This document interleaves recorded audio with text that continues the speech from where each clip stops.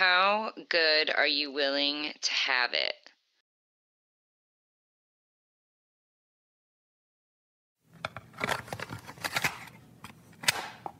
It's a lot, isn't it?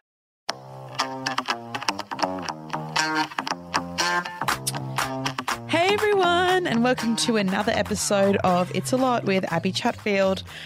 This week I have some exciting news. Our podcast group has just reached 10,000 members. So if you aren't already a member in there, jump in there. It's on Facebook if you search It's a Lot with Abby Chatfield podcast group. We have some great conversations. We have an episode threads. We can discuss all the things in the app. And I also post random shit in there that I just think will be interesting. I use it as like my personal group chat.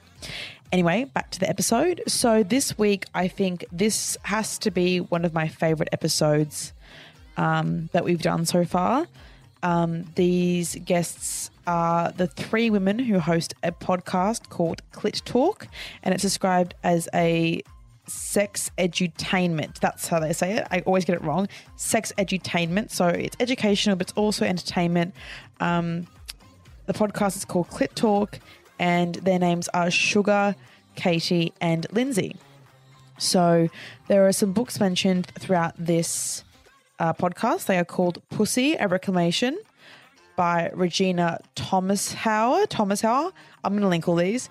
Opening Up and Ethical Slut. So I'm going to link all these in the show notes. And I'll also link their Instagram and their podcast as well, so you can listen if you like what they're about. They are three women from LA. They're very open about sex. Two of them have experience in an open relationship. One of them has been married for 12 years in a monogamous relationship. They all attended a sex party 2 Halloweens ago before quarantine. Wow, what a strange concept. And I just found this conversation really invigorating. I actually almost forgot we were recording a podcast because we ended up recording, I think, a total of 3 hours because I went on their podcast and it felt like it was an hour. And I wish I'd gone to LA to meet them like I was supposed to, but we got the podcast done anyway. Now, my vocal, I don't know, what's it called? My sound quality, there we go, of my mic isn't very good because I don't have a mic that can plug in the computer. So you can still hear it. It'll be fine. It's all good. I can understand it well. And to be honest, it would be an extra hour of editing if I put in all of my clips that I have for my mic. And to be honest, guys, I didn't want to do that. You know why? Because I'm sick of editing this podcast. I'm sick of having to listen to my own voice. So, I love the podcast. I didn't mean like that. It's like when you like yell at someone, you're like, well, I hate you. And it's like, I didn't actually hate you. No, I'm just sick of hearing my own voice. So the less time I can spend hearing my own voice, the more time I can spend doing other fun things and creating ridiculous content for you guys. Anyway, here we go. Here is the episode with the hosts of Clit Talk, Katie, Sugar, and Lindsay.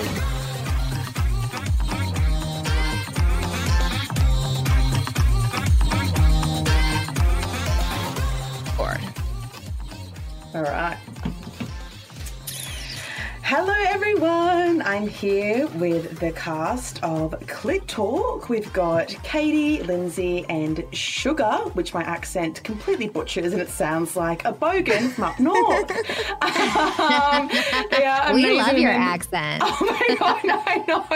And they keep saying on my accent. I think your voice is sexy as fuck. No, I tried to explain to them that I'm from Queensland, so it's actually a really negative thing. So they're all from Los Angeles, which is a thrill. You know, we've gone trans-Pacific.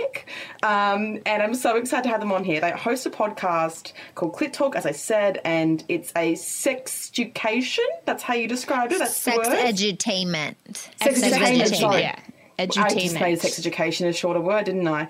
I've had it 1.5, so I feel like we're a bit behind. So sex edutainment podcast, and they are here today to give you guys all of their knowledge about sexual empowerment, open relationships. They went to a sex party at one point, so stay tuned. But first of all, I'm going to ask you all, what's been a lot this week? Okay. Lindsay, kick us off. All right. So what's been a lot this week? So I I don't know when this is going to be airing, but while we're being recorded, we are in full on like quarantine lockdown in Los Angeles. And on a positive note, what's been a lot for me is, so I'm in a newer relationship with a guy who really actually allows me to express my sexual kink. So a shout out to Jaya, the erotic blueprint. I took her quiz, and what I discovered about myself is that I am 50% kinky. Is one of her. I'm apparently an extremely kinky person. But what was identified for me, which was so powerful, is that I am like a cerebral kink. So what I really enjoy is fantasy and role play. And for the first time, I have a partner who is willing to do that with me full-heartedly. So what's been a lot is I've been having a lot of like fantasy role play, which has been really fucking hot. Amazing. And like the latest fantasy is like I come up with these like these kind of really taboo. I'm in a taboo. So like the latest thing is I am an up-and-coming escort, and he is the guy who tests out all the escorts for the pimp. But in the middle of us like making love, we discover that we actually have real feelings for each other, and then we try to figure it out. That makes me so happy. That makes me actually thrilled. Like, I literally go so far as just like, I put my full clothes. I told him, I was like, okay, I'm going to put my full clothes on. I'm going to walk out to the front door. I'm going to knock on the front door and pretend like it's not even my house. We're at my house. And I want you to slowly take my clothes off. I want you to ask permission for everything. And we're going to play this out like I don't even know you. And it's like the hottest fucking thing ever.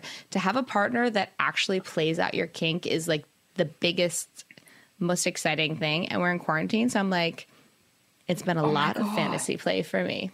That's amazing, because I feel like, see, I must be a cerebral, I don't know what this, you need to link me this thing that you did, because I need to find out what I am. I'll send it to you.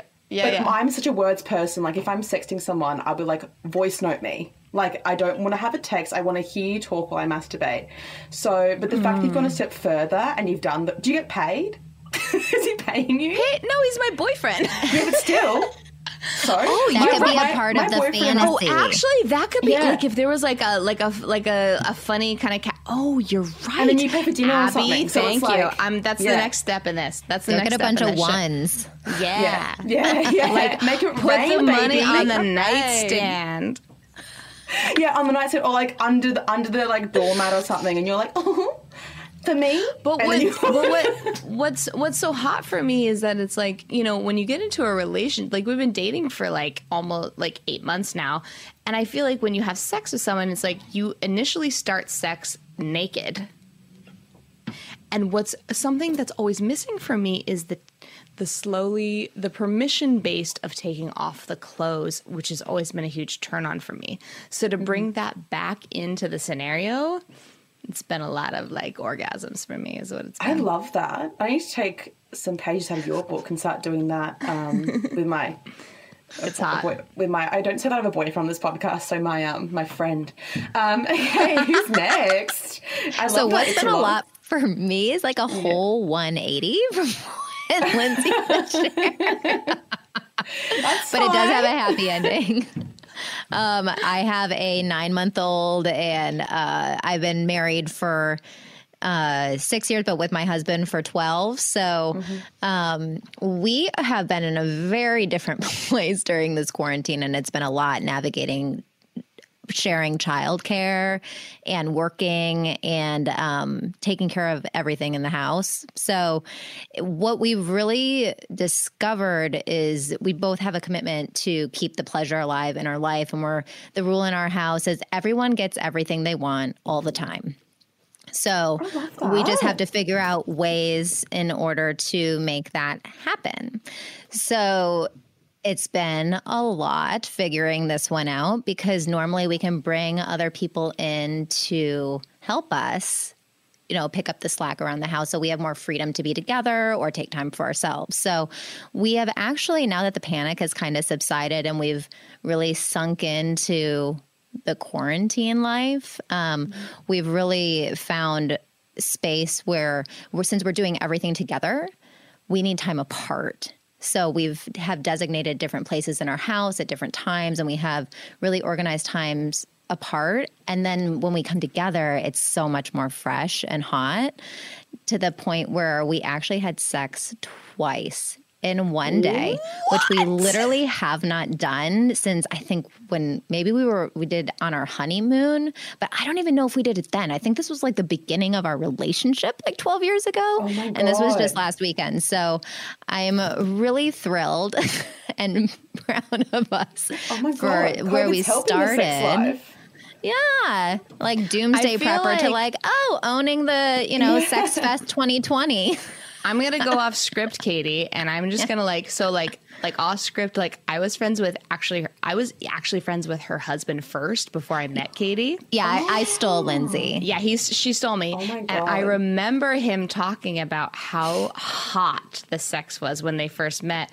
Katie, I'm just going to put you on the spot. Tell people the first time you guys sex, what happened? Oh my God, tell me. Oh my God. Please tell me, Katie. Please tell me, Katie. Please tell me. So we were on the Vans Warped Tour because he was Katy Perry's guitar player. Oh my God. And music director. Yeah. So love that. But this was the summer. This is 2008. This was the summer I Kissed a Girl came out, and there were 16 girls on tour, and she was just, a homie getting her makeup done, and we were all chilling in the bathrooms getting ready together, and so the story of the first time we had sex was my bus broke down and it was stuck in Canada, and Ethan and I had our first date there in Winnipeg, and Ethan sent a moped over to my bus to basically rescue me so that I could continue on with the tour and take me on to Katie's bus, because she was like, she can stay. And their tour manager was like, no, she can't. And Katie was like, fuck off. But Katie obviously, ran the show. So I was able to stay there. And the first time we had sex was in one of the, on the tour bus. And I was on my period. Is this the story you want to hear, Lindsay? Yeah. On my period, he took out my tampon because I was like, I'm on my period. I don't really know if you want to do this. And he's like, I don't care. And like sex, being Love dirty that. for us has been like such a kink and a freeing part of our relationship. I'm really into, I've always really been into anal play. We call her our resident anal ninja. She's I'm a fucking anal ninja. Not the most explorative one on the show, but that is one of my things that I really enjoy, and I always have. And he was just super into whatever was going to happen, and it was very, very sexy. Oh my God, I love that. See, I when I first met my ex-boyfriend, I had the little, the rod you can get in for birth control in your arm. Yeah. What do you, The IUD? No, the one on your arm. We call it an implant. Oh, An implant. An implant. Yeah, an Yeah. implant. Okay, yeah. And I was bleeding for the first 3 months of our relationship. So period sex to Jesus. us. Yeah, it was horrible. Then I got it out. But period sex to us was just normal sex. We were like, we're not going to fuck. So when I love stories like that, because a lot of DMs that I get from younger women are like, I'm really embarrassed about my period. And I'm like, I can't even fathom it. So I love that there are other stories for my listeners about like it being normal and it being a turn on. And I get so horny on my period as well. And it also helps with period pain. It does, because it releases the oxytocin, the, hormone, and that decreases inflammation in your body, which essentially decreases pain. So I'm also a nurse. So Katie's a registered nurse. In case you Katie's a registered nurse. Yeah. So, Sugar, how about you? What's been a lot? All right. So normally my life is already a lot. All right. It's already a lot. You're good at being a lot. Like, it's weird. You're actually very good at that. Americans usually can't do it, but I'm proud of you for that. Thank you. I'm actually like really considering going and doing voiceover because I can do a lot of accents. A lot of voiceover work. Exactly. So just to give a little background, so my name is Sugar. Born and raised in California, raised by two New Yorkers, 70% Ashkenazi Jewish. I got like 16% Sicilian in me, Italian, yeah. And so, I'm a triple Aries, just to give a little background. So I'm just like, I'm 26 years old as well. I've been married since 23. I've been with my husband now. We've been together for 6 years. A year into our marriage, so about 2018, we decided to explore non-monogamy. And so we are in what we call a committed non-monogamous relationship. There's a lot of terminology out there. You might have heard open relationships, poly. There's specific definitions for what each of these are. Well, me and my husband, we've created our own definition. And so we call it committed non-monogamous. We can go into that a little bit later, but just to give you an idea, like my life's always a lot. It's always extra, there's, and so I'm a curator and creator of what I like to call like really like adult healing play dates.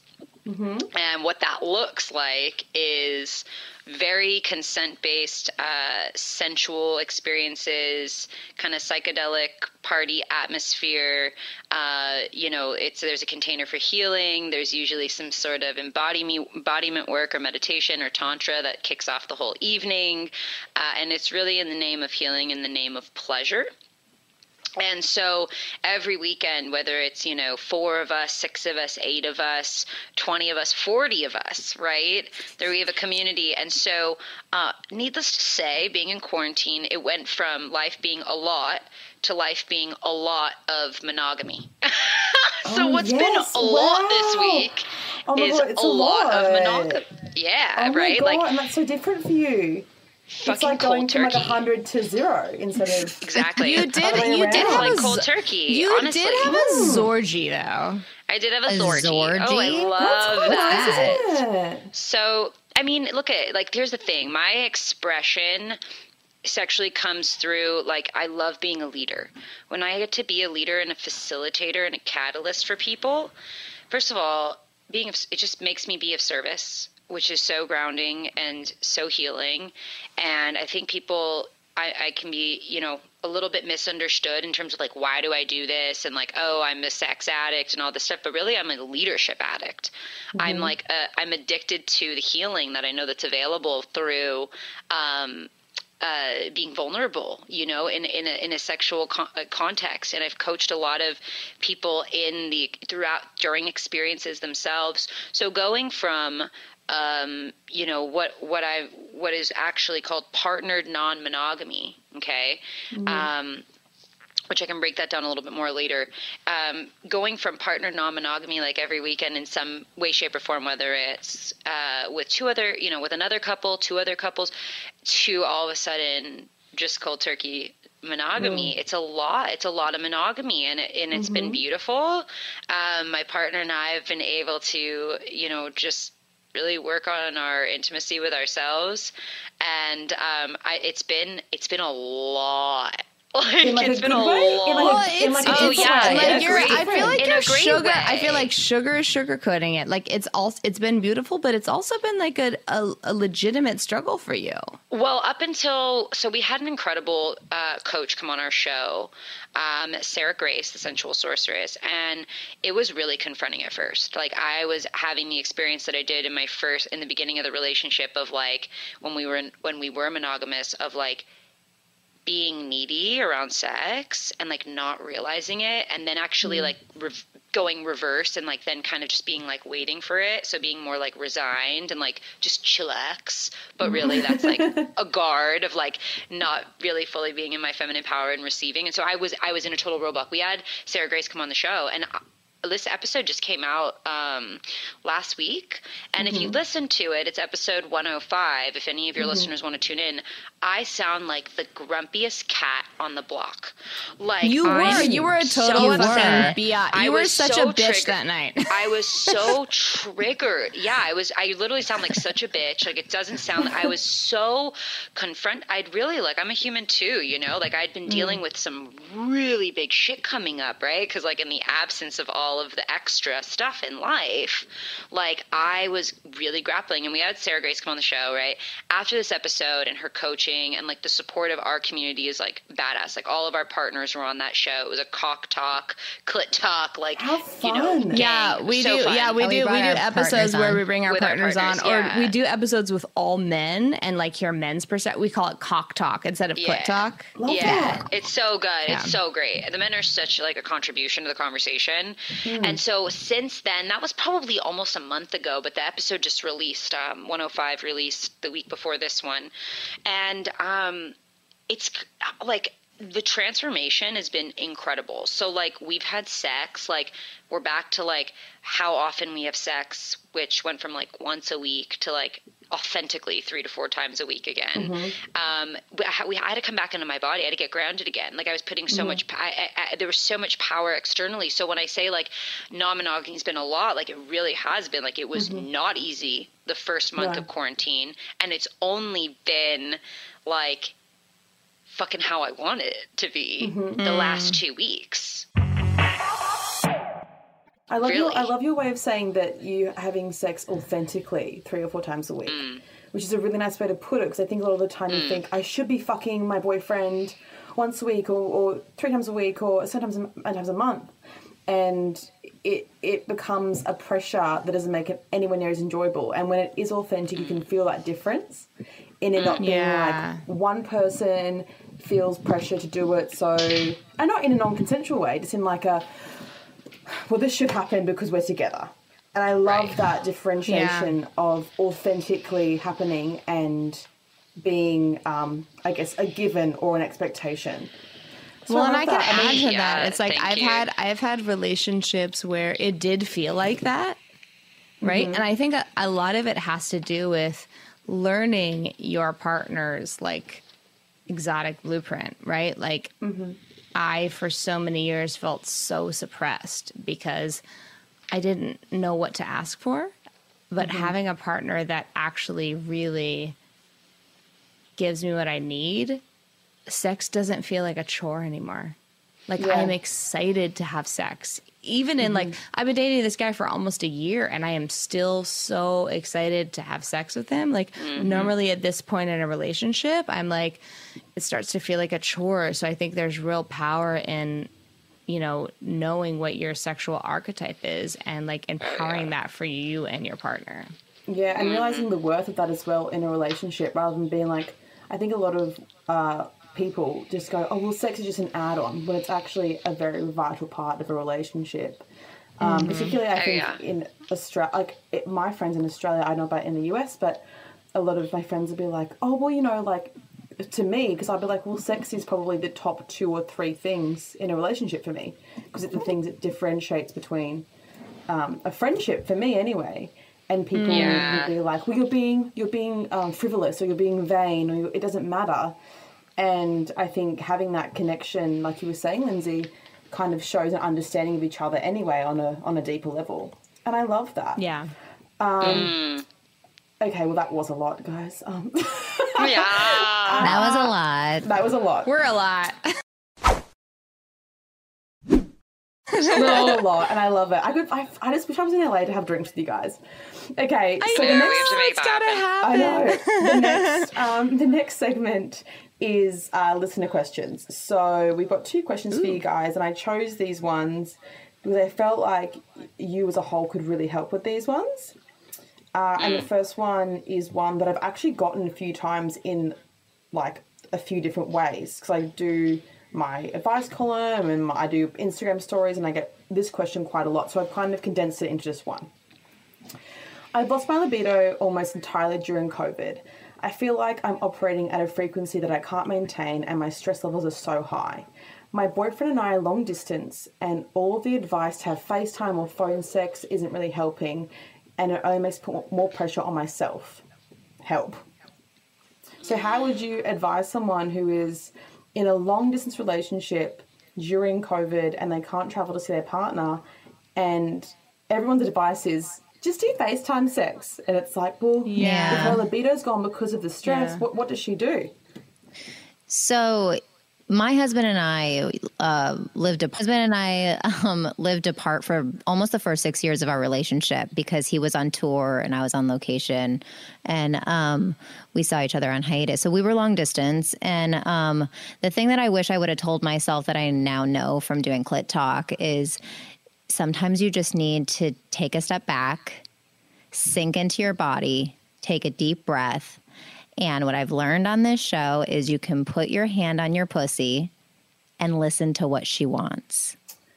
Yes. And that is Check in with first connecting to yourself, developing an intimate relationship to yourself. You don't have to give anything externally, like, you know, have FaceTime sex, like do all the things to connect. Like maybe you just need to, I think this time is a really important time to go inward.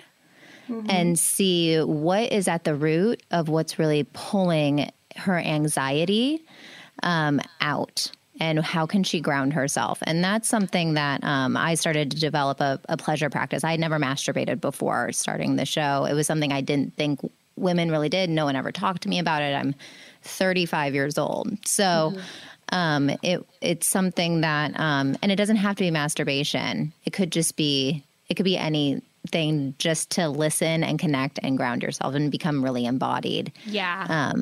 To relieve some of that stress. Yeah, I think that I think especially when you're separated from someone that you have feelings for, it can be really stressful and there can be a lot of pressure. But this is also a really beautiful opportunity to really get centered in what turns you on and really develop I'm going to say like a personal pleasure practice, because when the word masturbation is used, it can really intimidate people. It can be something. So we actually have a pleasure course, which we offer for free on our website. It's clittalkshow.com. It's free. You sign up. We just send it to you. It's some of our best experts. We have tantric experts, all different people, because pleasure can be something as simple as running your fingers on your legs and getting in touch with how that feels. It doesn't always have to be around your pussy. Like pleasure can be so many different things. And I think developing a personal pleasure practice that is not actually centered around an orgasm, but centered around you really steeping yourself in pleasure, and with that, and allowing yourself the freedom to explore what that is for you, right? So it's like, for me, I'm somebody who has a really small clitoris. We just did an episode about like the different size of clits. Oh my God. I need to listen. There's five different types of clits apparently. I didn't even know that. Really? Yeah. Yeah. So for me, it takes me a really long time, and for me, it's accentuating different parts of my body, right? Like what type of music turns you on, what type of touch turns you on. And you can actually do this with yourself and take yourself on a date. Like take this time to get in touch with like what makes you feel really good and beautiful. I would also encourage, like, if you haven't, look at your pussy in the mirror. It's a really profound experience. And really getting in touch, like spread eagle, put yourself in front of a mirror, make peace, and really learn to love your pussy and forgive yourself. Like we did an episode where we did like a pussy gazing experience. And one of the things that was brought up for all of us was we wanted to say sorry to our pussies for making her do something she didn't necessarily want to do. I would say use this time where you're alone to like make peace with your pussy and actually discover what turns you on, because some people need just more than like direct clitoral stimulation. Like it's okay to have things be more gentle and to like take time with yourself. Like take yourself on a date, make yourself your favorite meal, make yourself that chocolate souffle that fucking makes you horny. Like make it beautiful. Yeah, if I could add one more thing here is, you know, a great thing for this listener to do, or anyone who's in the situation, highly recommend reading a book. The specific book I have in mind is Pussy: A Reclamation. which you can go to, listeners can go to our website, and under any episode show notes, there's a link to get a free version of the audiobook on Audible. So definitely go to our website and check out, any of the recent episode show notes. In there is a link to that. But reading this book can be like one of the most intimate and fun experiences you can have on your own, or if you have a couple girlfriends who would be down to like read it with you.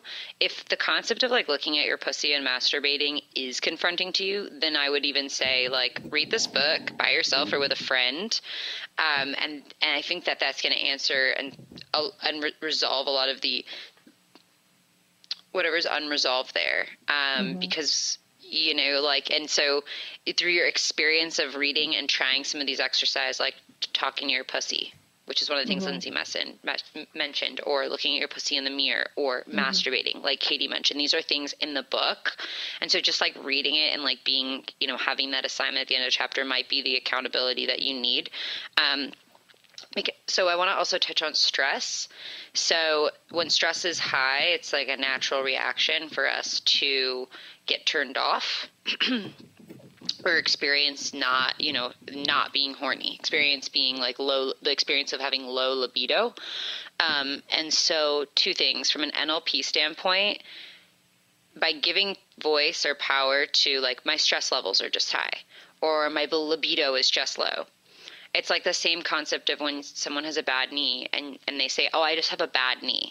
It actually sends signals, like it reinforces in your subconscious and actually reinforces whatever's going on with that bad knee showing up as the physical manifestation of what you correlate to as a bad knee. There's studies on this. And so I just want to bring some that to this conversation. So even saying like, oh, my libido's low because I'm stressed during COVID, you're vocalizing that, you're making that real through your words. So a simple way to approach this is to like look at your communication and where you're actually creating experiences through your language. So that was the other thing I just noticed here around, just giving something a lot of power, and also just around stress. So stress, like I'm very anxious. Anxiety disorder or whatever runs my family, and I'm just like anti-medication around it, and like I literally have to do like Mary Jane at night, like the kind medicinally, the kind that soothes your body. Which is legal here in LA. It is legal. Yeah, legal they're here. very lucky. We have to drive down to a town called. It's legal here. It's not even a bad thing. Yeah. It's legal here. Exactly. And so like my point is that like I feel like I'm constantly spending so much of my time every day managing my stress. Right? Like it's like a huge part of my life is taking actions that manage my stress levels. And like, so the opportunity of taking some of our advice here that Katie and Lindsay pointed out, and what I added with reading the book, is that that's going to, what you can guarantee is that somehow that is going to work itself out. That stress will become something that you have to manage less and less, and that you're subconsciously managing without realizing it through a masturbation practice, through, like Lindsay said, having a relationship with your pussy. So it's like how to get rid of the stress can also be like such a stressful thing. Yes. Like, oh my God, what am I going to do? It's guilt around having stress. Like you, like, right. I'm so stressed. And it creates more stress. Yeah, I always say my therapist, the best thing she ever said to me was, I felt really guilty for having feelings for The Bachelor still afterwards. And she was like, you already have these negative feelings and you're putting stress and guilt on yourself for the negative feelings. Like, it's a similar thing. It's like, you are already worried about your lack of libido and you're stressing yourself out about your lack of libido, adding more stress. It's like a cyclical thing. It's exactly. And so that true. was the NLP thing I was talking about, is it's recreating and refueling, to support the case, right? And like, it's just brilliant how our minds do this, and how like you said, we literally create it and we just keep co-creating it. So, Our brains are really smart that way. Really smart. are that way. They really would encourage things. Yeah. Well, I think that's amazing advice, and this is why I want to have you guys on, because usually when we have these Q&As, I'm like, and also, but I'm like, yep, and next one, because it's like everything's covered by all three of you. Okay. Oh, cool. Aww. It's so good. You guys are amazing. And because you come from three different perspectives as well. So I love that it's same but different. So it's all sex positive, open, but it's different experiences which you all have. Okay, so the next one I found, I think this is perfect, like perfect for you guys. So this person's title of their email was, "My boyfriend cheated and I'm unbothered?" ? And this is pre-COVID. So let's answer this as though COVID doesn't exist, because I like pretending. So the story behind this is, my boyfriend's dad passed suddenly. He came back from his dad's funeral in his small hometown and was acting fucking weird. We have an open phone policy, so I just checked his phone. There was a group chat with his friends. Basically, he'd gone out while he was back in his childhood hometown, got really wasted, took some ketamine, and hooked up with a chick. Geez. I mean, fair. And hooked up with a chick. His friend told him not to tell me despite our honesty policy. So anyway, I asked him if something had happened and he denied it. And then I asked him to go and get tested. And he said he didn't cheat, so he doesn't have to get tested. And then I said, if you didn't cheat, you need to stop acting like you did. And to remember that I'd rather an honest mistake than a betrayal. He won't admit it, but he's being extra attentive now, and I feel like he will confess in his own time. The thing is, I've been cheated on before, and that was a deal breaker at the time, but this isn't. It's a betrayal that hurts. I don't know if it's an indication that I'm being a pushover, or if I'm willing to accept this behaviour because perhaps monogamy isn't the most important thing to me anymore. And I've had this predicament before where I've been cheated on, or I've been betrayed, and I'm like, I don't really care. Does that mean that I want an open relationship, or does that mean that I'm being, because your friends tell you that in monogamous relationships you're being a pushover, or like, come on, like, have some respect for yourself. So I'd love to hear from you guys, because you have experiences in open relationships, what you think the situation is here. I feel like there's actually multiple layers here and multiple questions here. So I can share that I was actually in an open relationship. Right. So we were allowed to fuck other people, but he had gone to Vegas to a bachelor party. I'm like, how fucking cliche can you be? And cheated on me, and I caught him, and he initially lied about it. But the thing that got him to actually confess was like, I'm not going to leave you. I just want you to be honest, because the lying is the thing that's going to hurt the most. And I think that's my first point. So yeah, intercourse with another person is one thing, and like that affects other people. You know, some people it really affects them a lot, other people it doesn't, and that's one type of betrayal. But I do think when I shared this story with people, the thing that hurt the most was the lying. Mm-hmm. And I think for her, it's really, if he's still lying and she knows for a fact that he's lying, you have to choose for yourself. Are you willing to be with a liar? Because for me, like, cheating is a fuck up, and that's for people to decide on their own if they can be with that or not. But lying is a way deeper thing. Mm-hmm. So for me, like, in my situation, he came out to me, and we tried to be open and everything, and I think that a one-off infidelity can be something that's worked through. I think lying, if someone is an innate liar, I do think that that's something to really pay attention to. Mm-hmm.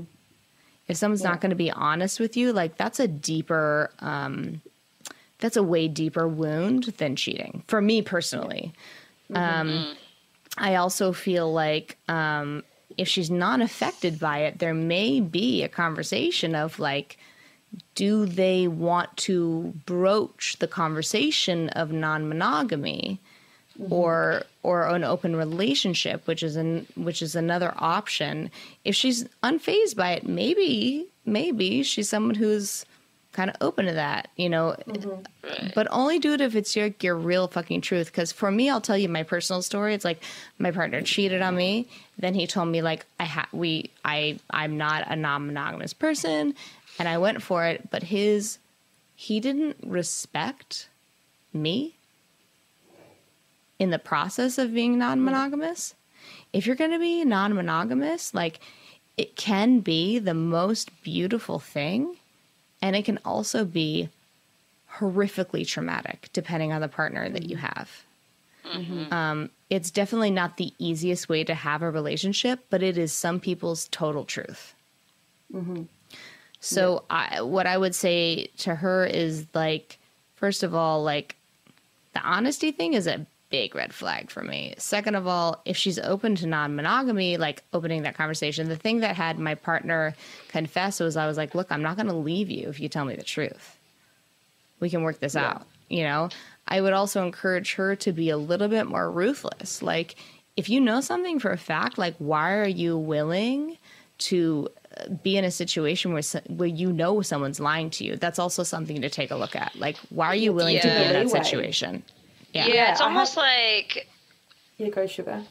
It's almost like maybe say, like, yo, I looked at your phone. Yeah. You know, because, like, I've actually been in a situation like that you're fucking busted. What the fuck? Yeah, like, you're also busted. They have a policy that's okay. So it isn't like he's going to go, well, that's a violation of privacy. They have a policy that she's allowed to do that. Yeah, so why is she unwilling to bust him? That's really more of what I'm wondering. Like, why is she unwilling to bust him? Well, and I think actually, like, it might be something around, like, what we want other people to do usually, like, if we look within ourselves, like, Gandhi says it best, right? Like, change you want to see, like, change within yourself first. So wanting him to be honest, like, I appreciate holding space for him to, in his own time, like, share the truth. At the same time, though, like, being up right away, like Lindsay said, like, you're kind of enduring, like, waiting for him to say, because you haven't done what you're asking him to do, which is to just be honest about it. So maybe for this person, it's just like, take on doing what you're asking, like, be honest with him. Like, I looked through your phone, so I know. And you know what I got to tell myself? I looked through your fucking phone. I don't like that I did. Like, I've had to do that, you know, and my husband wasn't, you know, he hadn't cheated on me, but I didn't know he was texting, like, this woman that, like, we became friends with. And this was, like, right in the beginning when we were, like, working out our kind of kinks, or not kinks, like, kinky kink, but, like, I know what you mean. Wrinkles. Like, Wrinkles. Yeah, the wrinkles we needed to, like, iron out, right? And this was one of them. And so when I asked, he didn't say anything up front. And to, like, actually have the conversation that there was I had to be like, oh, fuck, dude, I'm so sorry. I checked your phone. I fucking hate that I did that, but, like, I kind of knew something. Yeah. And, like, I'm glad I trusted myself because I was right. So, like, can we just talk about this? Because, like, I know, and now you know that I know, and, like, let's now move beyond that and address the actual conversation. Like, admit what you did. Like, I admitted it. It was, like, a little bit of, he's like, you checked my phone? I'm like, you cheated on me. And I've never checked your phone before until I had, like, women have an innate like, we have an instinct.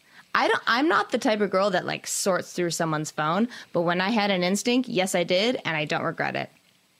Well, and they have an open phone policy, so he didn't delete it off of his phone either. Like, he wanted to get caught in a way, and she doesn't want to bust him.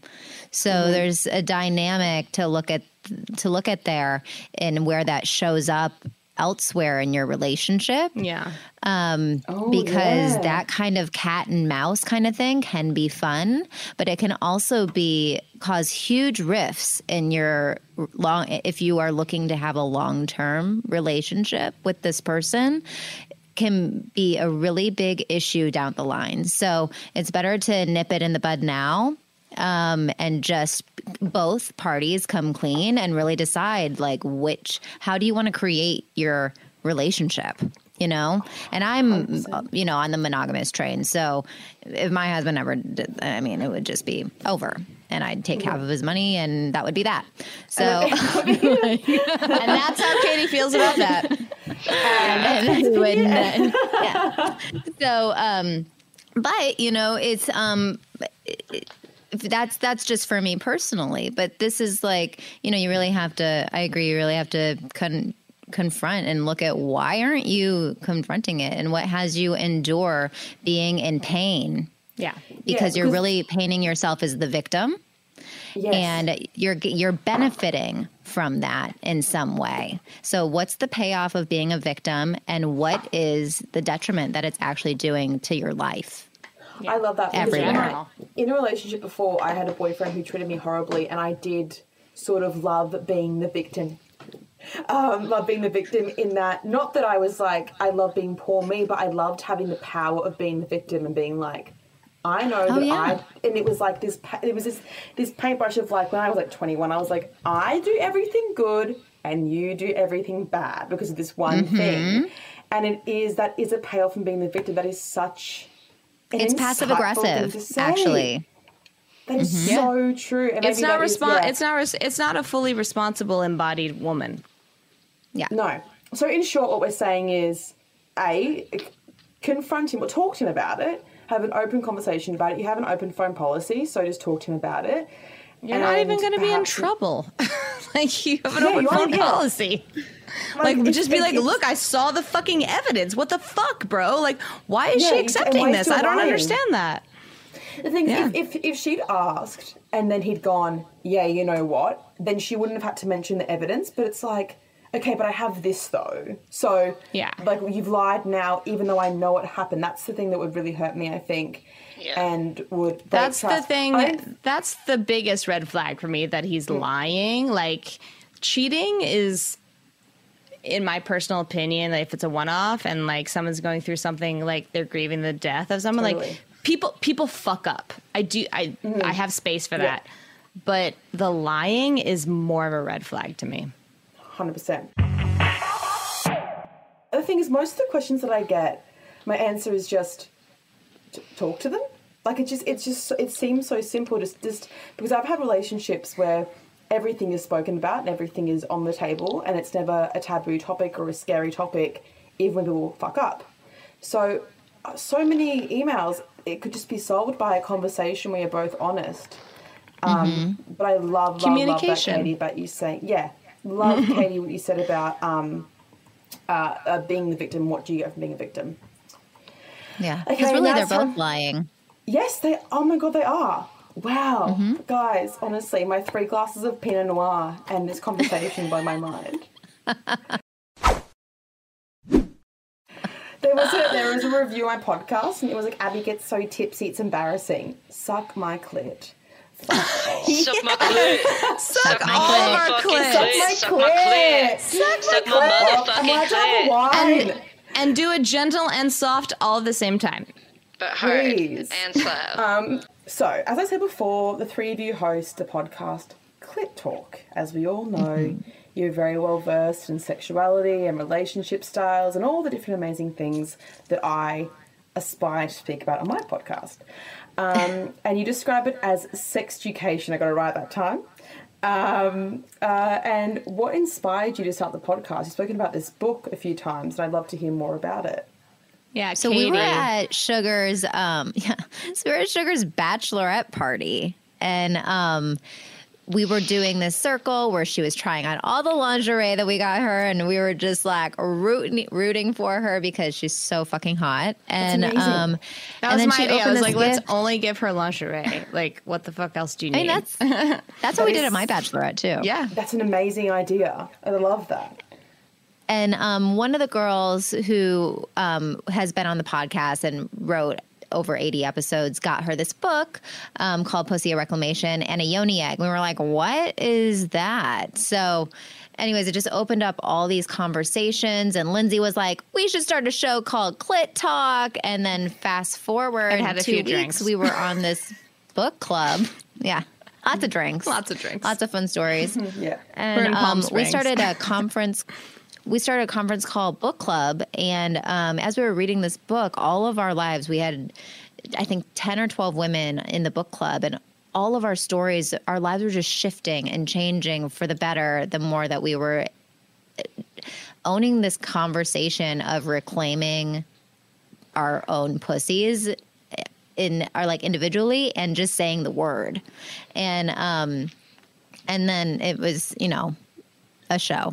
Yeah, well, because one of the big points of the show, or of the book, is that like pussy, the word, right? That's like pussy, a reclamation, right? Like one of the big things that Regina Thomas-Shao, who we actually like had on our show, which was she came on our show, fucking huge moment. She's a New York Times bestselling author, and we like somehow got her on the show.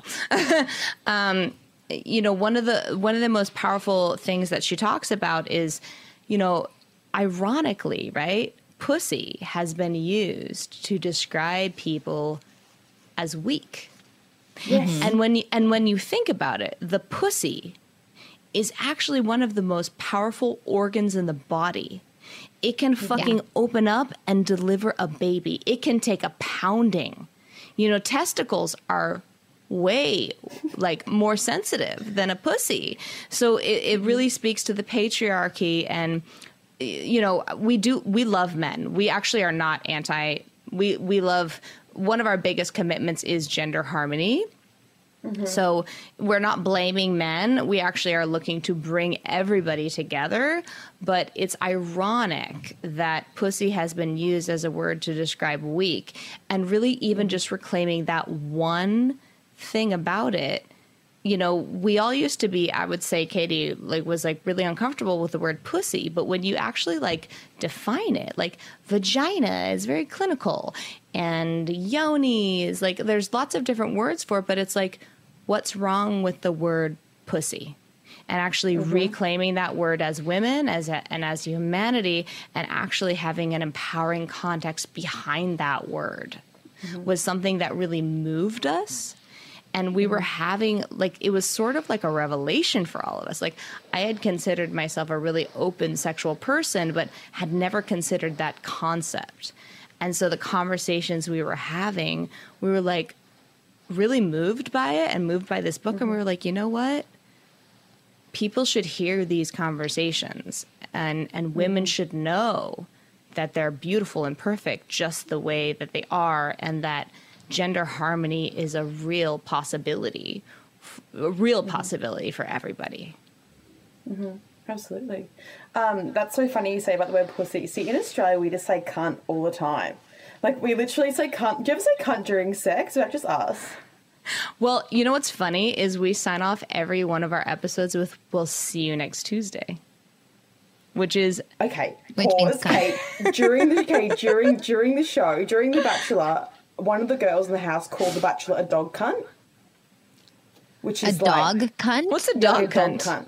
So, in Australia, let me just give you a bit of a cultural education. So, in Australia, you can say sick cunt, dog cunt, mad cunt, and dog cunt is you're a dog, you're a dog to the boys. Yeah, sick cunt is obviously a good thing, right? So one of the girls called him a dog cunt. I told The Bachelor that they were calling him the dog cunt around the house, and there was a meme going around that he was you called me a dog, see you next Tuesday on live television, because it's the only way they can make it happen. So when I hear that, I'm triggered back to the time that I fucking dobbed on someone. But well, we're doing it it's like a subtle cunt is actually, we want to take the stigma out of words like that. Yeah, see, because we are a lot of people that I have sex with use the word cunt in a sexy way, and I wanted to know if that was the same in the US, because in Australia the word cunt obviously isn't as intense.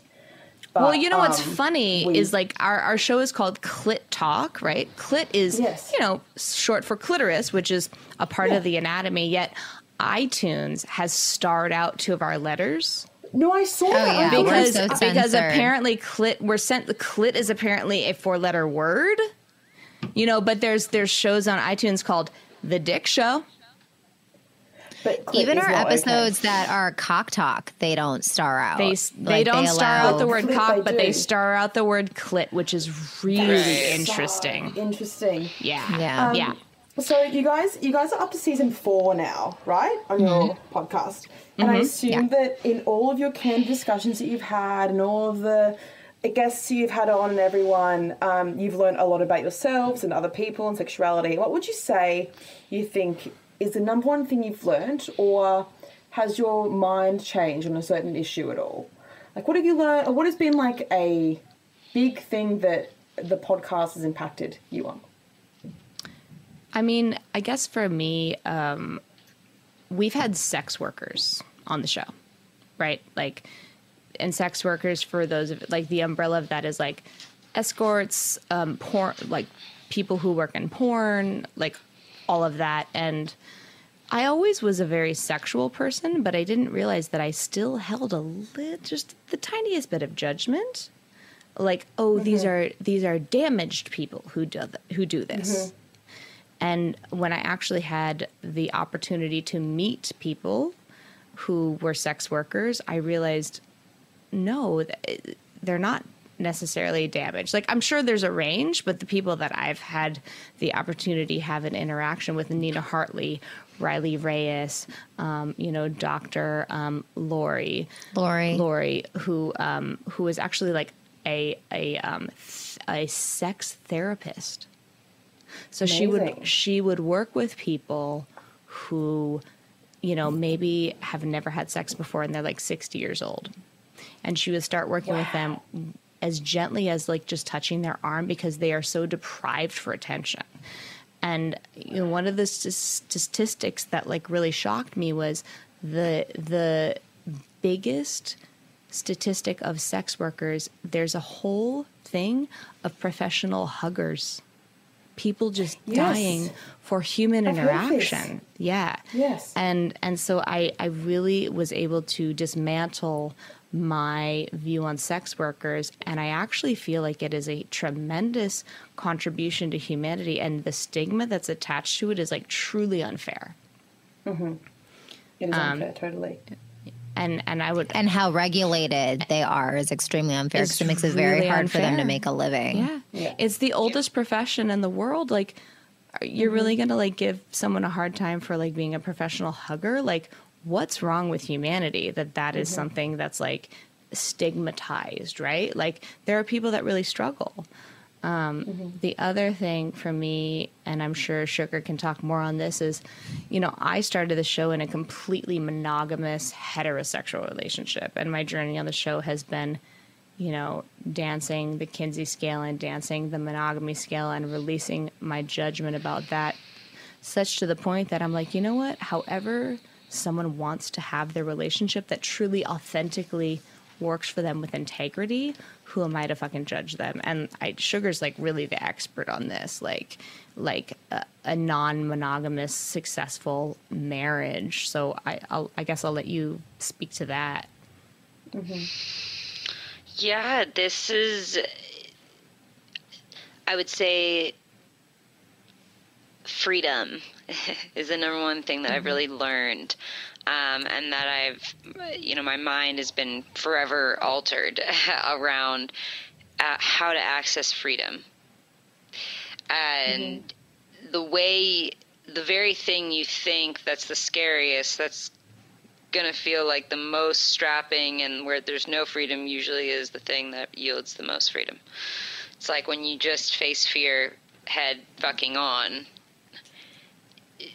Yeah. What's on the other side is the absence of that fear, the utter joy. So I think I've really learned, that's the greatest thing I possibly could have learned. I never intended to go into and explore a non-monogamous relationship at all. That's my fucking man.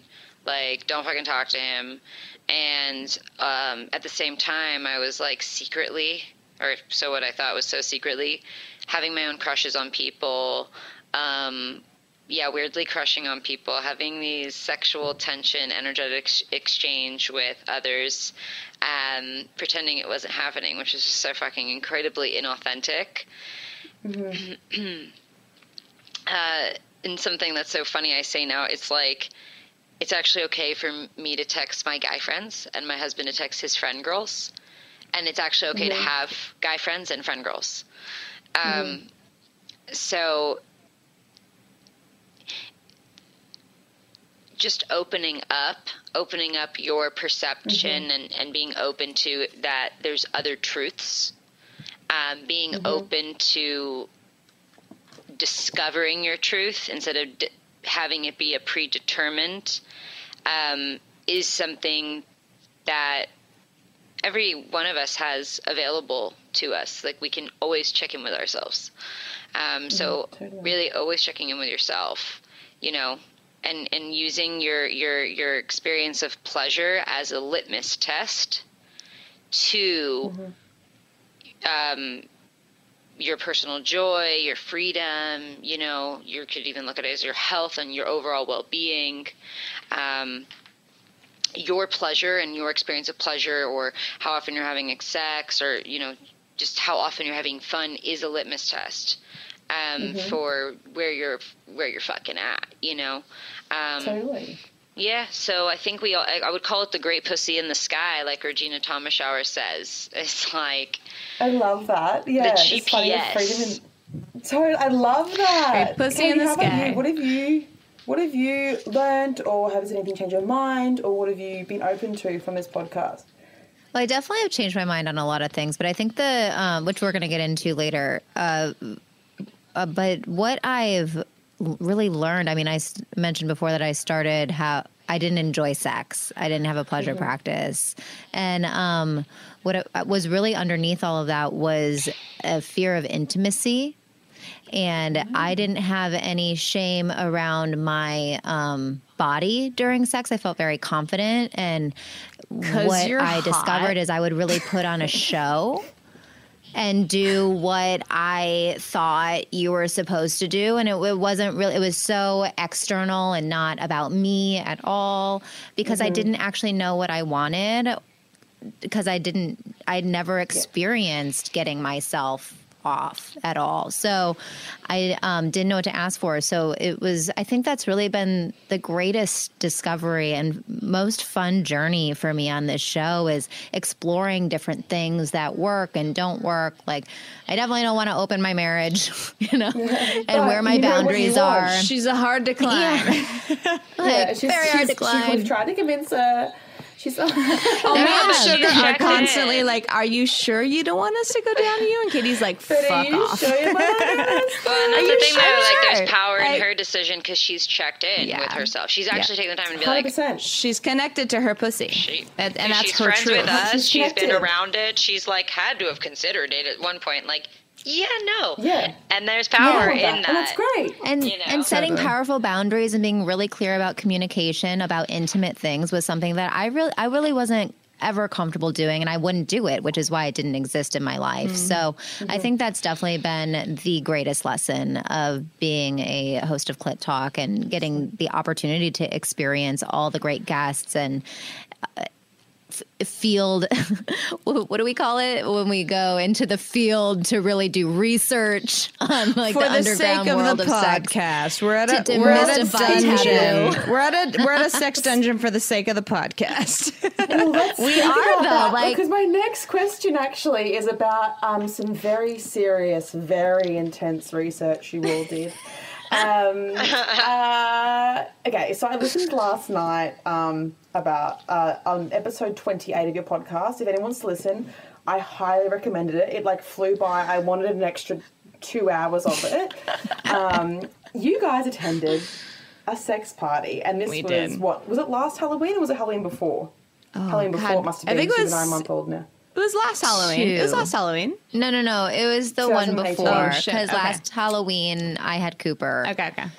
Jeez. So I'm so jealous because I've wanted to go to a sex party for a while, but in Australia it isn't as big of a thing, and I feel like it may not be as safe because I think the kink community in Australia is starting up, or it's kind of older people, and me being 24 and also being a quote unquote public figure probably isn't the best idea for me to go to one of those.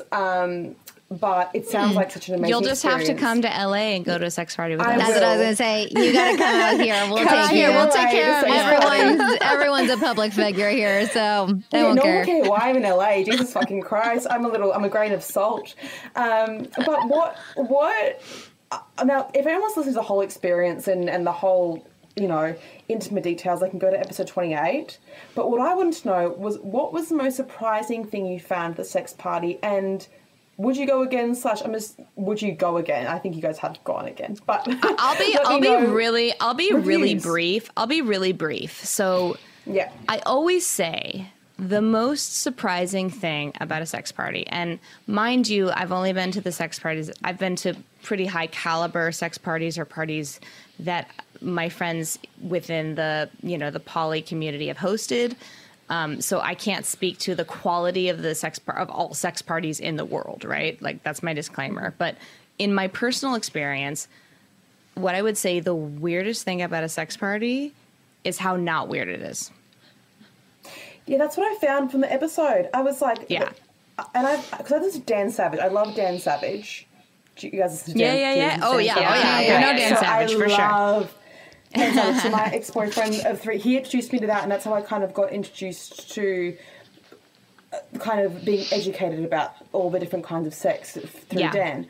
And every time I hear him speak about sex parties, it's like, or callers speak about sex parties, it's like, it's so natural. Everything is so considered, and it's so natural, and it isn't forceful, and it isn't, it isn't like people are just grabbing you left, right, and centre, but everything is very comfortable.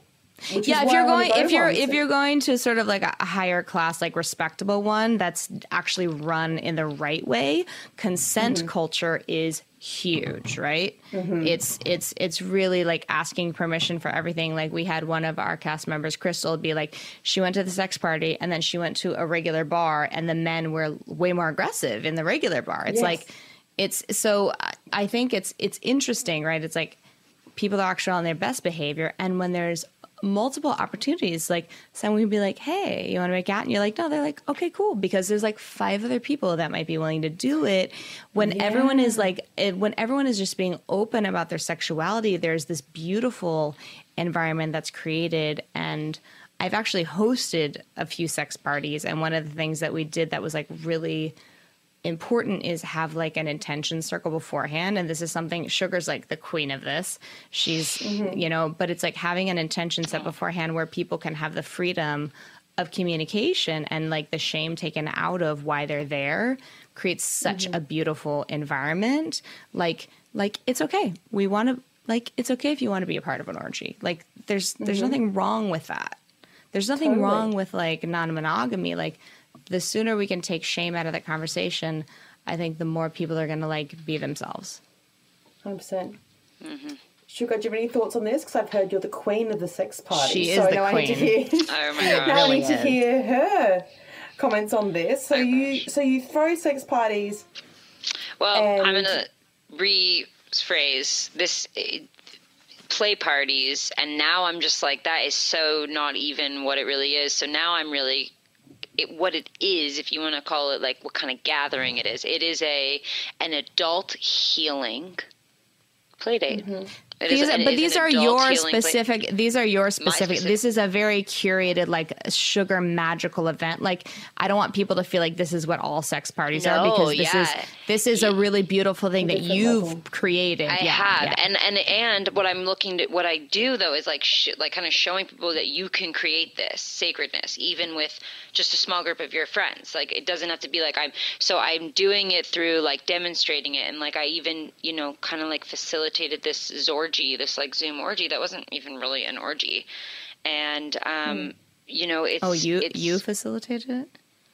Well, I did lead a whole meditation in the beginning, and then like do a whole clearing of the fears and concerns. And did you guys do this together and not tell me about it? Okay, moving on.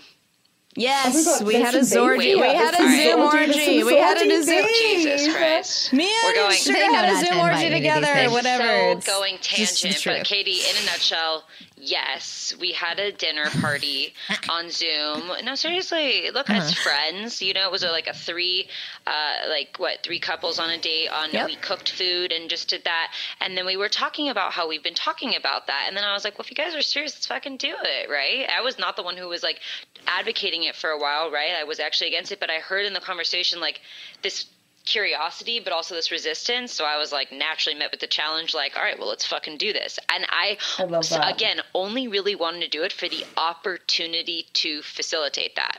That's I wasn't what it is resistant for to it. me. Impromptu. Yeah, an impromptu. We had a Zoom Zorgy orgy. is what you're calling it? Well, it was a Zoom orgy. orgy. We are calling it a Zorgy. Well, look at how cool this is. Listen, so We're I in did this. quarantine. What are we supposed to Lindsay do? had this great idea to play this game where each couple got to come up with and strategize what they wanted the other two couples to do, and then each couple would go at the same time. So just picture this, set the scene. Everyone has their bedroom set. These are all friends who love and trust each other, who don't really play together, but like are on the outskirts of the community, but like super know each other to the core, right? And know about our commitment with Clit Talk. And so it's just a naturally open kind of conversation. And so we're all on Zoom, right? And we literally do a full body, like 5 to 10 minute meditation, acknowledging our concerns and fears Which about was even doing this. beautiful, by the way. It was really beautifully led. Thank you. Amazing. And it just gave everyone like permission to acknowledge them and let them go, for the opportunity to have a breakthrough on really being present.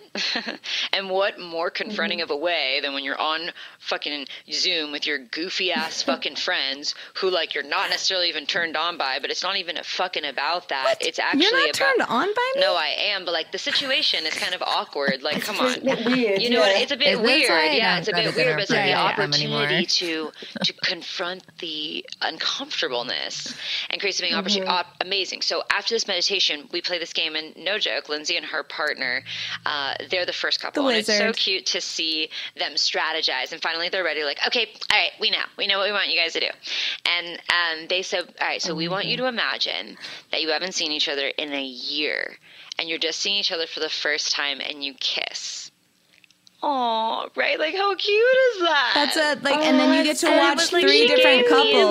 my- Then you get to watch 3 different couples do that, which And I it was think like- which I thought was really beautiful. Right, like my Yeah. husband, like I've been with him for 6 years, like to be able to like act that out, and we were like, oh my god, this is so hot. And so we kind of just went in circles with that, and then eventually, like, yeah, we kind of were like wanting to fuck, and like one of us like dipped, and then like the other two couples stayed on, and like weren't interacting with each other at all. It was almost like we Yeah. came together and like. It was like this Started cool it. bonding kind of game that just That's like, yeah. fucking awesome. Yeah, and so that's I what I love want to. that. That's what I have to fucking say about like what's weird about sex parties, or just in general, like what's the thing about trying things that are not non-monogamous is there's this consent culture, there's this commitment or conversation going into it, and what that does is creates an incredibly safe space. And what I believe is that love is safety. And so when we're little kids and we don't feel safe because like we're crying and mommy doesn't like change our diapers fast enough, or daddy doesn't pat our back or feed us when we're crying fast enough, as infants we didn't feel safe. Our needs didn't get met in that moment. And so a lot of us as human beings deal with like not feeling loved, right? Well, we can look back and we could probably connect that to where we actually just didn't really feel safe, meaning that we didn't feel our needs were being met, and so we had this experience being unloved. So in this consent culture, you're creating this incredibly safe space, which actually brings forward an enormous sense of connection and love that's very authentic and arises very authentically. So that's surprising, because I would go to bars and fucking get like my ass slapped, or like guys hitting on me and like tit scratch. Yeah. Not the same. Feeling violated. I You can't don't get even that tell in this you. community, I can't you even know? tell you how hot it is to have people ask you for permission to do everything. Even with my boyfriend, like when we hook up, it's like, can I take off your dress? Can I take off your underwear? It's this consent is the sexiest thing. So, Katie, as someone who's in a monogamous relationship and was during this time, what was your experience like on the other end of the spectrum? Okay. Tell the truth, Katie. Something crazy happened there. I don't know. I just heard a rumor. Did a little birdie tell you what happened there? Someone told me. I can't remember who it was. So, it was the one sex party I've been to, and I haven't been back, but I would maybe go again. Open to it. But I'm kind of a one and done. I had a great time. But I guess the story is I wanted to leave immediately. And as soon as like the sex started breaking out, I was very uncomfortable. And I started sobbing and like having a panic attack. And then my husband was like, okay, well, let's go. You know, we can go. And I was through tears. I say, well, should we have sex first? That was my favorite. I was painting when I listened to the podcast and I heard that and I went, huh! Like I literally was like, that is the best thing. And that is something that I would do, but like, well, should we at least fuck? Like we're here. We wasted the opportunity. That is amazing. I love that. I was like, I'll have nothing to talk about on our podcast because I knew that we were there to do. You were there for research purposes. Oh my God. So, jeez. And the bonus that I found out a few months later was that I actually got pregnant that night. They were trying. They were trying to get pregnant. We were trying. But the date went back to Halloween. So it was amazing. It was a very special night. So next time you try, it's not maybe when I'm in the US, we'll go to a sex party and Yes. I'll be like, Katie, are you trying? And you'll be like, I am. And I'm like, get in the car. I might be down to go. If Katie's trying to have another baby, It was she'll very be down to go to a liberating. sex party. I had a very different experience. Like Lindsay and Sugar and other cast members, they were basically the show of the party. And that was not what my husband and I were comfortable doing. So we actually had a really great experience up on the rooftop. It was this Hollywood mansion and this dusky night. And there was just 3 couples up there. And one had just finished and another one was in the middle. And my husband and I was dressed as Wonder Woman and he was dressed as Clark Kent. And so we just went at it. And this couple like circled around the pool. They kept their distance way far from us and watched us from a distance. And that was actually really hot. Wow, I can't wait to be in them. LA. You like it much. Come to a sex party with us, Abby. Well, actually, I'm going to be, when this Next time in quarantine's LA, fucking over, everyone's- I'm going to host God. a sex I'm gonna have to magic go again. play party. Or, you know, like, you should come to the Enchanted Barn House where I live I will not. for one of my... Yeah. Like, listen, Abby, I have it that when the next time you're in LA, Sugar will literally throw a sex party in your honor. Like, this is happening. I'm not kidding. The first flight to LA, Yeah. I have a dick appointment in LA actually. So the A dick first flight appointment? to LA. Yeah, I was supposed to. No, don't talk about it. I can't. I'm really upset about it. So I'm really sad about it. And my other really good friend, her boyfriend's in LA, so we're both like mourning this lock of penis. This lock of penis. But as soon as borders are open, bitch, I'm getting on the first flight Bitch. to Los Angeles from Brisbane, 100%. You're coming. We will See be you there. here. We will be here to I'll host give you you at a warning. sex party. We'll be here I'll with give you legs a week's wide warning. open. Perfect. Get it Week's together, warning girls. is enough. Yes. We run We'll make it production happen. like clockwork here. Yes, We'll make it girls, get it happen. together. So now let's talk about, we touched on it a bit before, but I know Lindsay was saying before, and Sugar, of course, you have experience in open relationships, and Katie, you've been married for 12 years in a monogamous relationship, and I think it's really important on this podcast. It's a conversation that I want to have with a massive amount of people about monogamy not being the default setting. And a lot of people that I know, even though they maybe are sex positive or feminists, they will shame people in open relationships. And even like my friends, if I'm like, oh, I'm fine if my boyfriend kisses other girls, they go, are you really though? And they're trying to make you go into the default of monogamy and absolute monogamy. And I wanted to talk about that shame and whether you have ever experienced that on your own. Because I used to experience that from the other side of shaming other people. But then I kind of, Definitely. Dan Savage saved me, you know? Yeah, so Yeah. the first thing I want to say is, like, yes, I've experienced shame. And what I've discovered is that when people, like, quote-unquote shame us, it's really their own shame and their own discomfort that they're projecting. As always. I think that's always the case, isn't it? When someone's trying to make you feel bad for something you're doing that isn't hurting anyone else, it's about an uncomfortability that they have with themselves, and they're trying to say, well, I'm not allowed to do that, so why are you allowed to do that? I can't comfortably have an open relationship, so why are you allowed to do that? As well, you're allowed to own your sexuality, and I think that's really great that you're so open about it. Well, I can honestly say that at one point in my life, I did judge people for being in open relationships, and then I found myself in one, right? Like, I started, monogamous for 2 years, and then we opened it up, and it wasn't the best experience for me, but being on this podcast and experiencing it, I do realize that, like, monogamy is not the only answer. Like, there are so many different ways to be in a relationship. And if you have really strong communication and it works for both people, like, it's monogamy. It's so interesting that it's been drilled into our brains as like the moral thing to do, right? Yeah. But when you look at the history of human beings, it's actually not how human beings started, and it's not even necessarily we did a whole season on a book called Sex at Dawn, where we literally really steep deeply into the history of humans.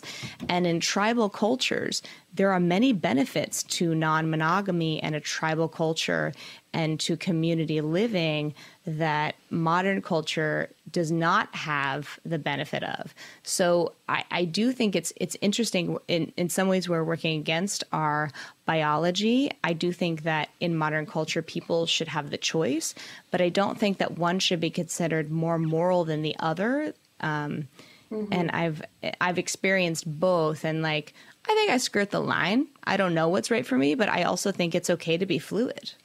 Right? Like, yeah, and to figure out what's best for you. I think that's just yeah, I think that's just a whole misunderstanding that I've encountered when it comes to open relationships, and that people will be like, well, because I'll say to people, when I'm dating someone, I want to sex with people and I want to like have that flirtation, but I don't really want to fuck someone else, like just me personally. But I'm happy for my partner to fuck someone else, and they'll be like, they don't understand that it can be asymmetrical and it isn't tit for tat often, and there's different scaffolding for a relationship that it should just be tailored to the couple. It doesn't matter what other people think. It doesn't matter what you don't have to fit inside a certain box. Is what I'm trying to say, I guess. Well, there's actually a term for that. It's called compersion, right? So compersion is actually when you actually legitimately have pleasure from experiencing someone else's pleasure, like say your partner. And I feel like that's a really evolved way of being. It's like, if you can get to the place where you're actually experiencing compersion, like you legitimately have pleasure from like knowing your partner's having pleasure or watching them have pleasure is a really beautiful thing.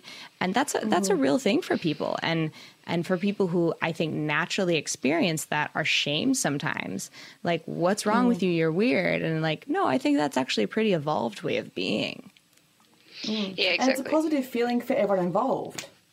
Yeah. Sugar, what were you saying? Sorry? No, I was just, agreeing 100%. It's so simplified idea of like, I'm happy when you're happy, but it's like, I'm really actually happy when you are fully enjoying yourself in your life. And it is like takes something to be there, right? Because usually we feel like, well, someone else's happiness is going to come at my expense. There's going to be some cost, right? Or even if I'm fully happy, someone else is going to be impacted in some way. I think it's a really normal thing. There's a really great book called Opening Up, A Guide to Creating and Sustaining Open Relationships. So I wanted to take a moment, since we're talking about open marriages, open relationships, to just read this little segment here. So I'm quoting this. Open marriage thus can be defined as a relationship in which the partners are committed to their own and to each other's growth. It is an honest and open relationship of intimacy and self-disclosure based on the equal freedom and identity of both partners. Supportive, caring, and increasing security in individual identities make possible the sharing of self-growth with a meaningful other who encourages and anticipates his own and his mate's growth. It is a relationship that is flexible enough to allow for change and that is constantly being renegotiated in the light of changing needs, consensus in decision-making, acceptance and encouragement of individual growth, and openness to new possibilities for growth. This does not mean a sexual relationship. And so when we talk openly about this terminology, I think it's really important, if these are like words you're hearing for the first time, or like you have your own stigma around these words, to really, really understand that, you know, language is left to the interpreter, you know, and it's subjective. And so these terms are misunderstood or easily confused with other terms. That in and of itself will produce that stigma. So you know, knowledge is power. So understanding is a great book that goes through literally every type of non-monogamous or, you know, monogamous relationship. And it's incredibly insightful. There's so many different variations of relationships. What it all comes down to, though, even within these different types of, you know, in an open marriage, or if you're polyamorous and in polyamorous relationships, or if you're in partnered non-monogamy, to understand what these are. Now that you understand what they are, there's less judgment around it, right? It's like the second we know something about something, we become educated, we become enlightened about that, and the stigma or the judgment goes away. And so it's a great book to just even understand it, to understand for yourself. Like a lot of, I think there may be some people might have that stigma, and so they might not take that leap of exploration for themselves because the stigma is so heavy for them in general. So this is a great way to break through that. And open truly means committed to self-growth. I think that's the biggest thing I wanted to have everyone take away here, is it's about a commitment to self-growth. So within that, there's going to be your own set of boundaries within your relationship for what that looks like, based off what you consider to be self-growth, how you're measuring self-growth, what your needs are, if they're sexual, if they're non-sexual. And so, you know, I think a lot of times people say they're in an open relationship when they're fucking not. They're just basically consenting to each other having sex with other people. That is not necessarily constitutive of what, like, actually an open marriage is, which is, like, sad because there's the stigma around. There's a lot of great, so what's the name? There's a lot of great resources out there. Like the book that you mentioned is what, Opening Up? This is Opening Up. Within this book, it recommends a ton of books within here specific to certain things. So like one of my favorite books to like the introduction of this lifestyle is The Ethical Slut, which is kind of like a really basic book to that. And it really just opens you up to, like, if it's something you're considering, to like see if that's something that like interests you. But there's a lot of really, like, I think both of those, the book you mentioned, Sugar, and both of them are like really great resources. Well, actually, this book's more like an encyclopedia. So like Ethical Slut is listed in one of the sections actually of polyamory. Ethical Slut is the recommended read to go dive deeper into that. So this is more like one of those books where when you go through the, like, I don't know, there's like 20 different sects, there's recommendations to learn more about them to other resources too. So it's like really, it's a really good, like, broad scope, but like getting into Ethical Slut's like one of the fucking best like resources. Like so many people on our podcast have talked about that book. So like you gotta definitely get that. I'll link both in the Opening Up and Ethical Slut in the show notes, because they sound both amazing. I need to read both of them. So I wanted to finish just on, because you guys, your whole podcast is about being sexually confident and open and being educated and enlightened in regards to sex. And I just wanted one more question for you guys. I get so many questions from people on Instagram and on the podcast emails about how to be confident in bed, or when sending nudes, or even just masturbating and feeling sexually liberated enough to masturbate without guilt. And if you had one piece of advice to people who struggle with that, what would that be? Well, I would definitely say that's been a huge journey of our entire cast, is like developing a personal pleasure practice, as we like to call it, because there's so much more to masturbation than just rubbing your clit.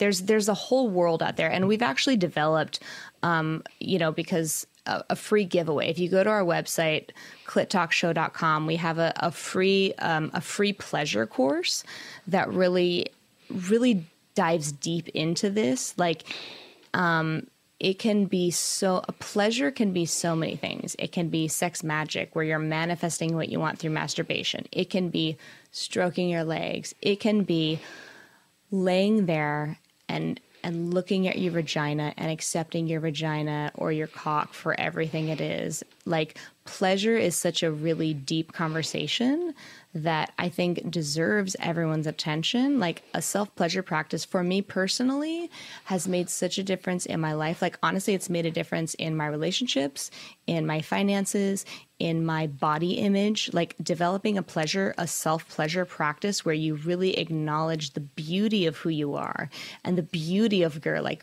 really getting in touch with your pussy and learning to listen to her is such a powerful thing.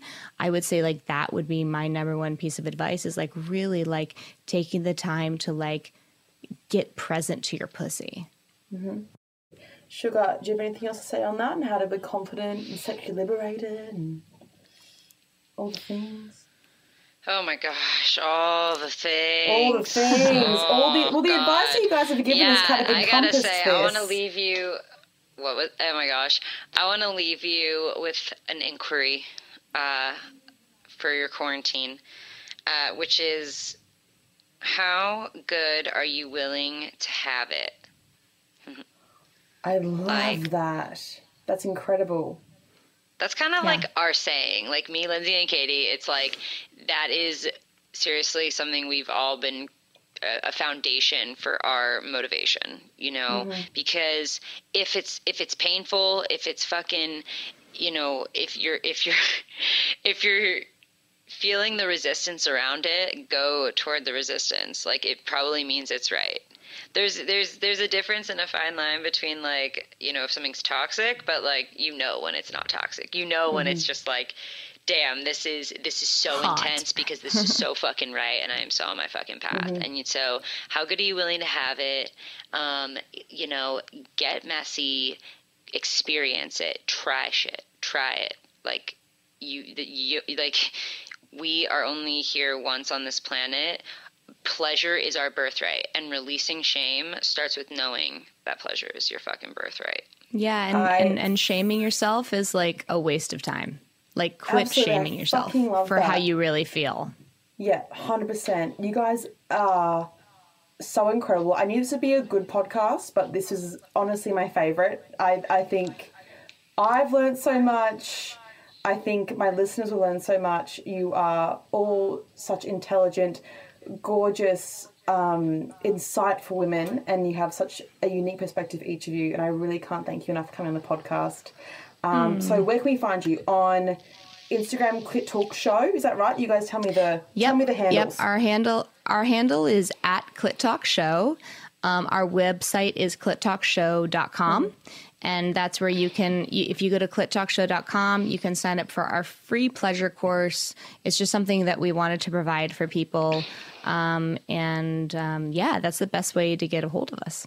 Amazing. I'll link that all in the episode notes as well. And thank you so much. Hopefully in the next 12 months, I'll be in LA having a drink with you at a sex party. Yay! Something like that. Thank you so much. Yeah, Katie will be ready to go to a sex party by then. Time's up, honestly. Thank you so much.